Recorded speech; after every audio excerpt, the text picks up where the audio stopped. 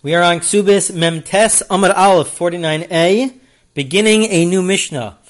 This Mishnah will be discussing the obligation, or perhaps the lack thereof, for a father to provide sustenance to his children, to his sons or to his daughters. Is there an obligation? Is there not an obligation?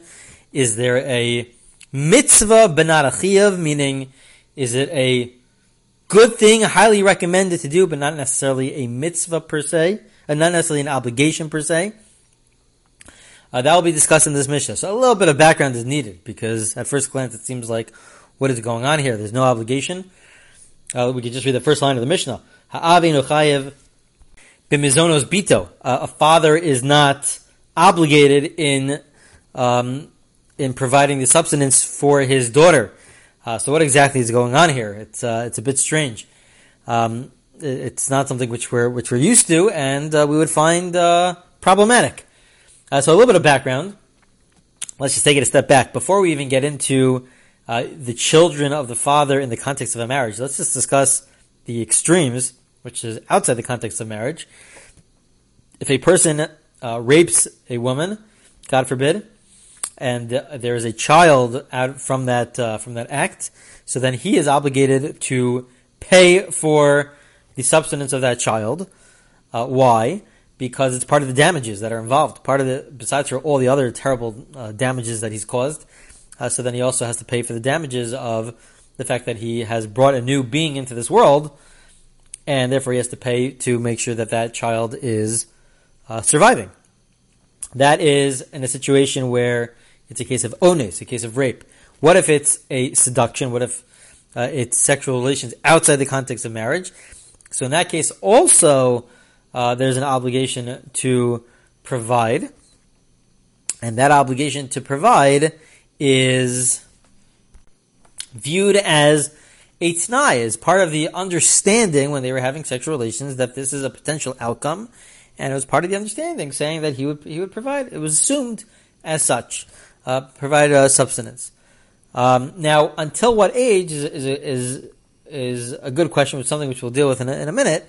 But when that's all outside the context of marriage. When it's within the context of marriage, so the idea, as presented by Rav Moshe Feinstein, one of the leading Torah scholars of the last generation, he explains that a husband really has an obligation to his children through his wife, that he has an obligation to his wife to provide the subsistence for his wife, but it's not just for his wife, but if also, let's say, his wife has guests, so then he has to provide for that, and included front and foremost within guests are his own children. So he would have an obligation with regards to providing for anybody that's with his wife. It really falls under sort of that context.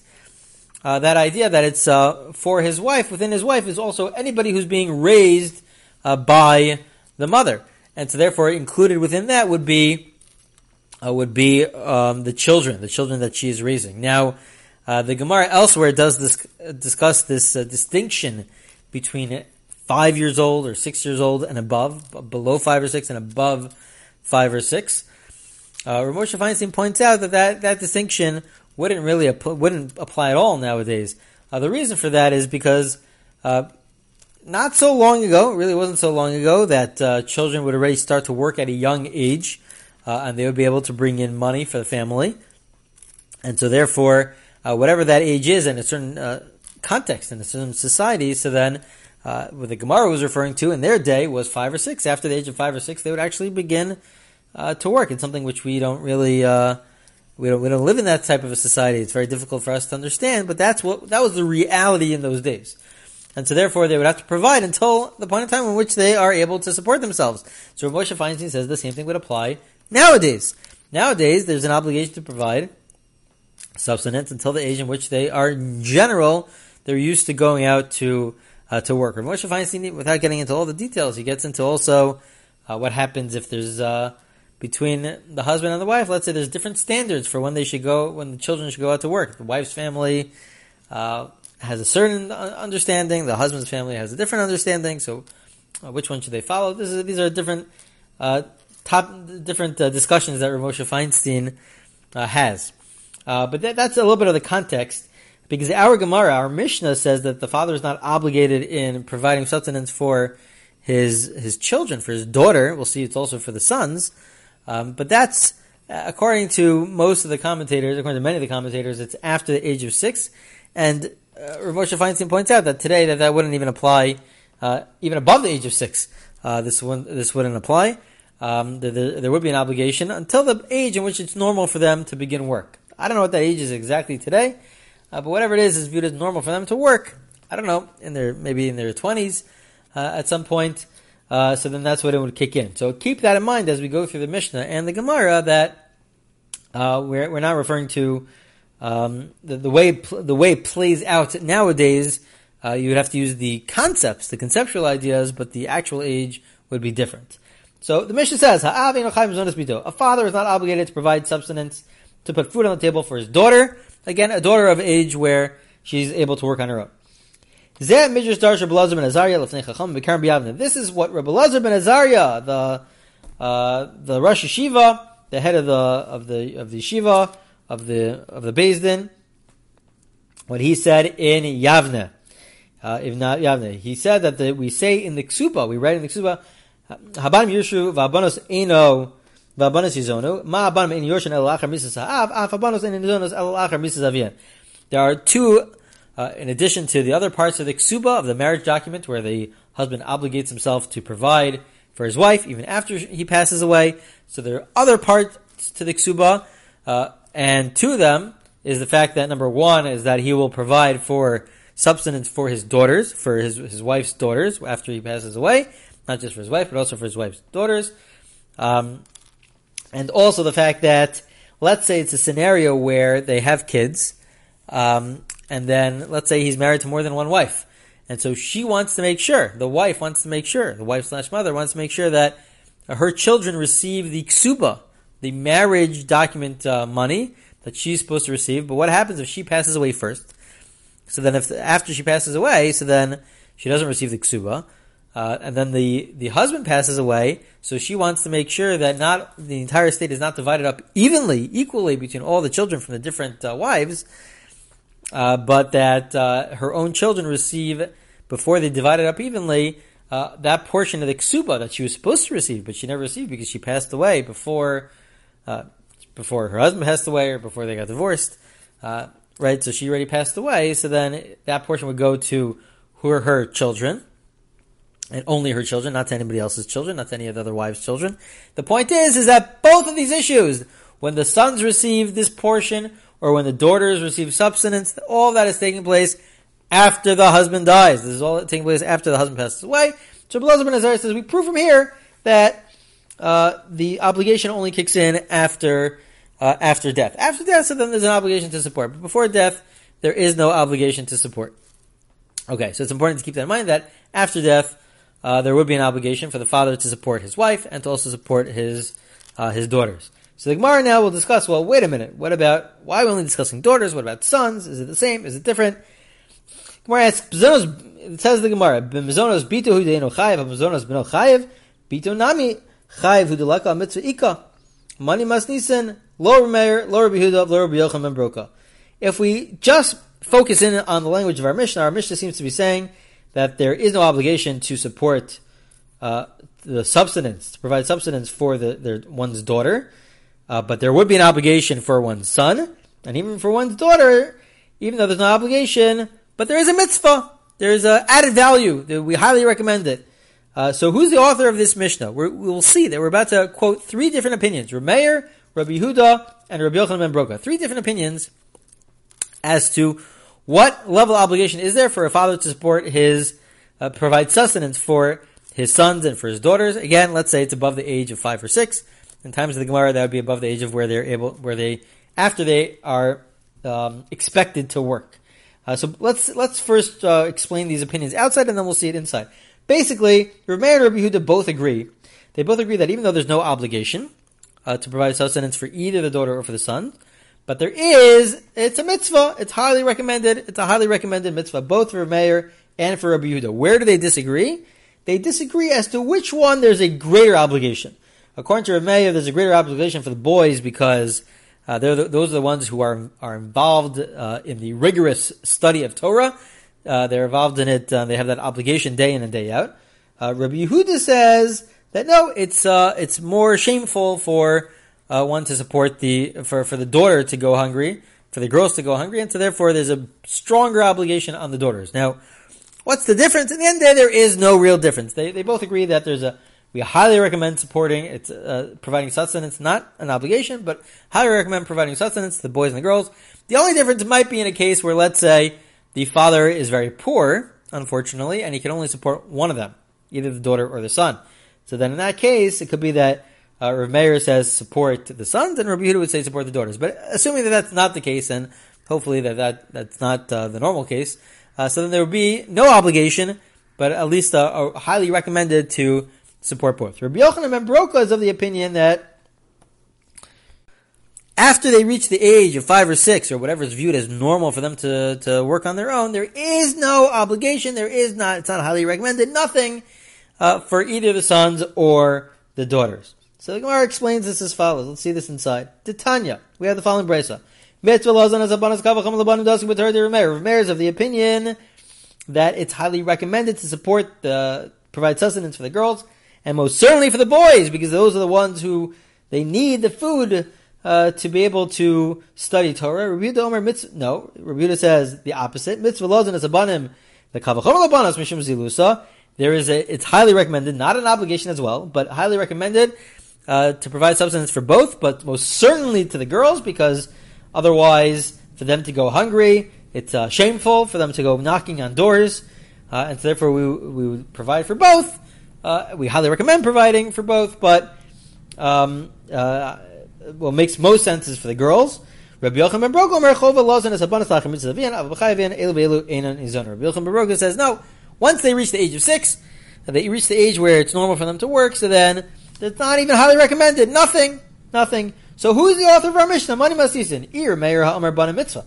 Ir Rabbi Yehuda amar banim nami mitzvah. Ir Rabbi Yochanan ben Broka afilu mitzvah nami laka. Who's the author of our Mishnah? Our Mishnah is only focusing on the girls. According to Meir and according to Rabbi Yehuda, there should also be a mitzvah for the boys. And according to Rabbi Yochanan ben Broka, there shouldn't be a mitzvah for anybody. It shouldn't be a mitzvah in the sense of highly recommended. Not that it's an obligation, but it should, according to Rabbi Yochanan ben Broka, even for the girls, it shouldn't be highly recommended.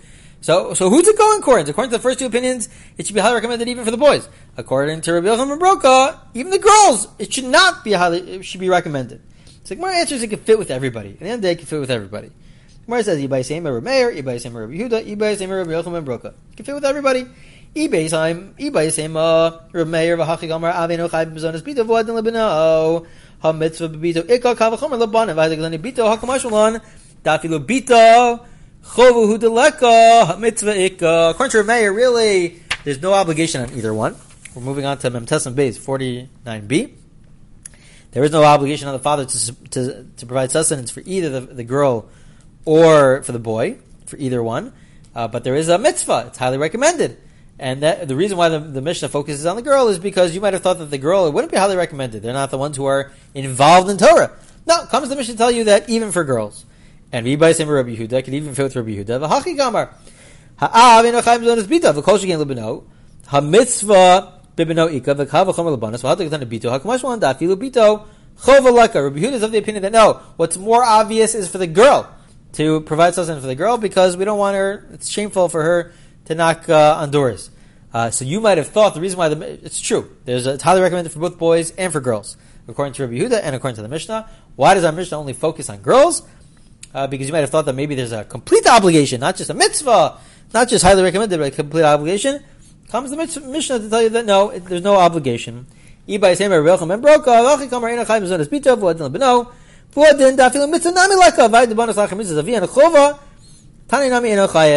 Rabbi Yochanan ben Broka will explain our Mishnah saying that no, it doesn't just mean that there's no obligation, but it is highly recommended. No, nothing. It means nothing. We only mentioned obligations to contrast it to the end where it's after the father passes away. But in the end of the day, no obligation, not highly recommended either, according to Rabbi Yochanan ben Broka, for either the boy or the girl. Again, we're talking about above the age of 5 or 6.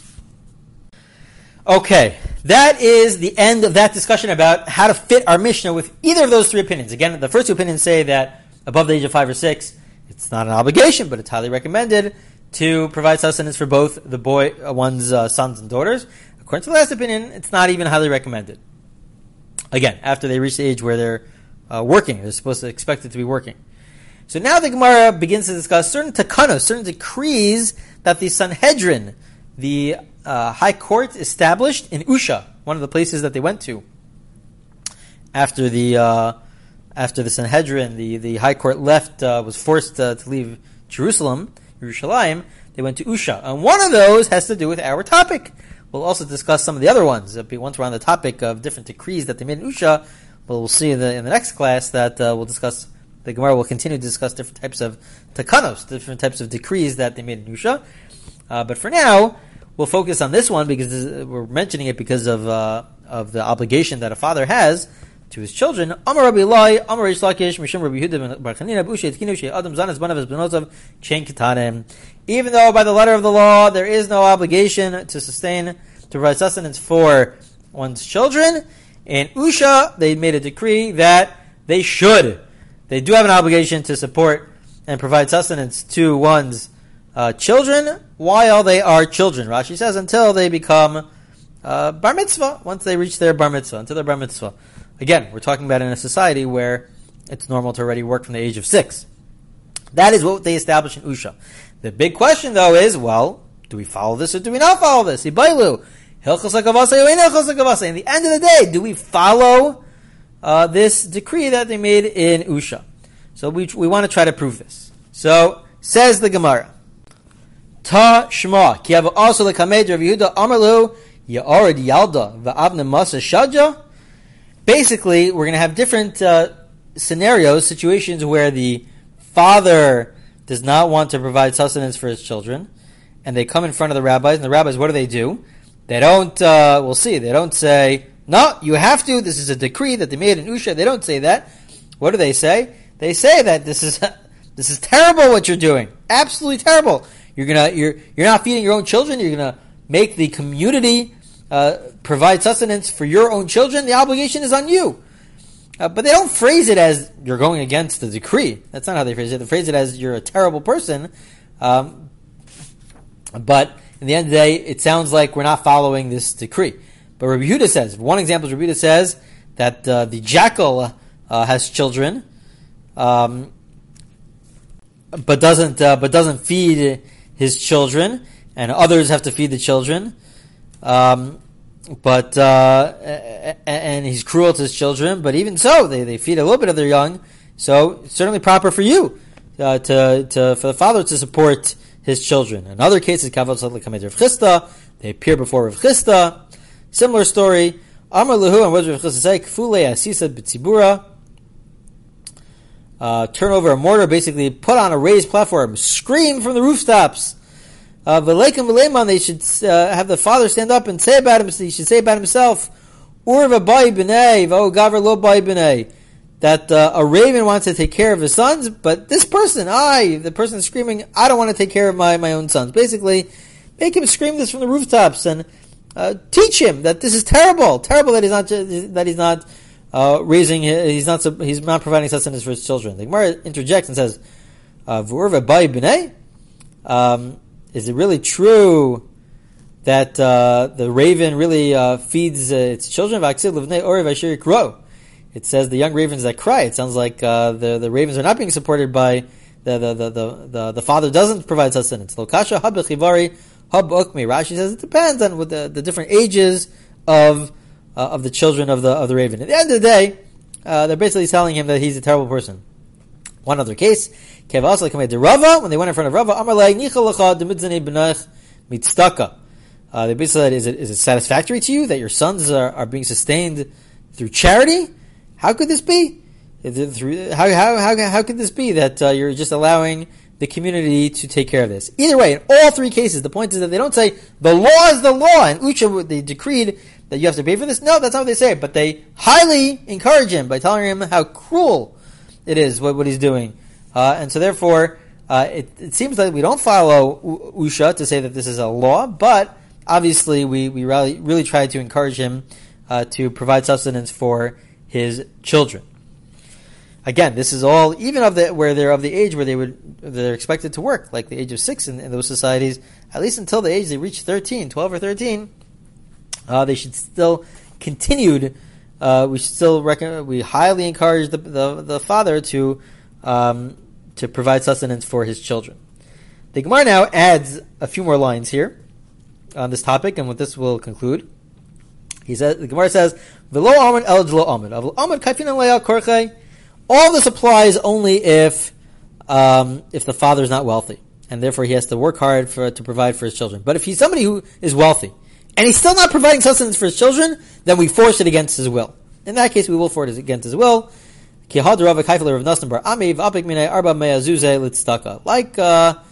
a certain situation of Rava who forced Rav Nassan bar Ami, who was very wealthy, and he forced him to give 400 dinar to charity. Basically, if they're very wealthy, so then they should certainly give it to charity, and they should give it to we force it upon them to give it to their children to provide sustenance. Now, there's a whole big discussion. We don't have time to get into this now, but one, it is that we do coerce for mitzvahs. When do we not force it? And also with regards to tzedakah specifically, when it comes to charity specifically, do we coerce all the time? Or is it only for one's children, for one's family? Do we coerce to give meiser, to give 10%? How much do they have to give? How much do we force them to give? All of that is are discussions that are discussed by the later commentators and by the poskim, the halachic deciders. But that's really the basis for these discussions is really from our Gemara. Okay, this concludes this discussion. We'll begin a new decree, a new takana from Usha in the next class.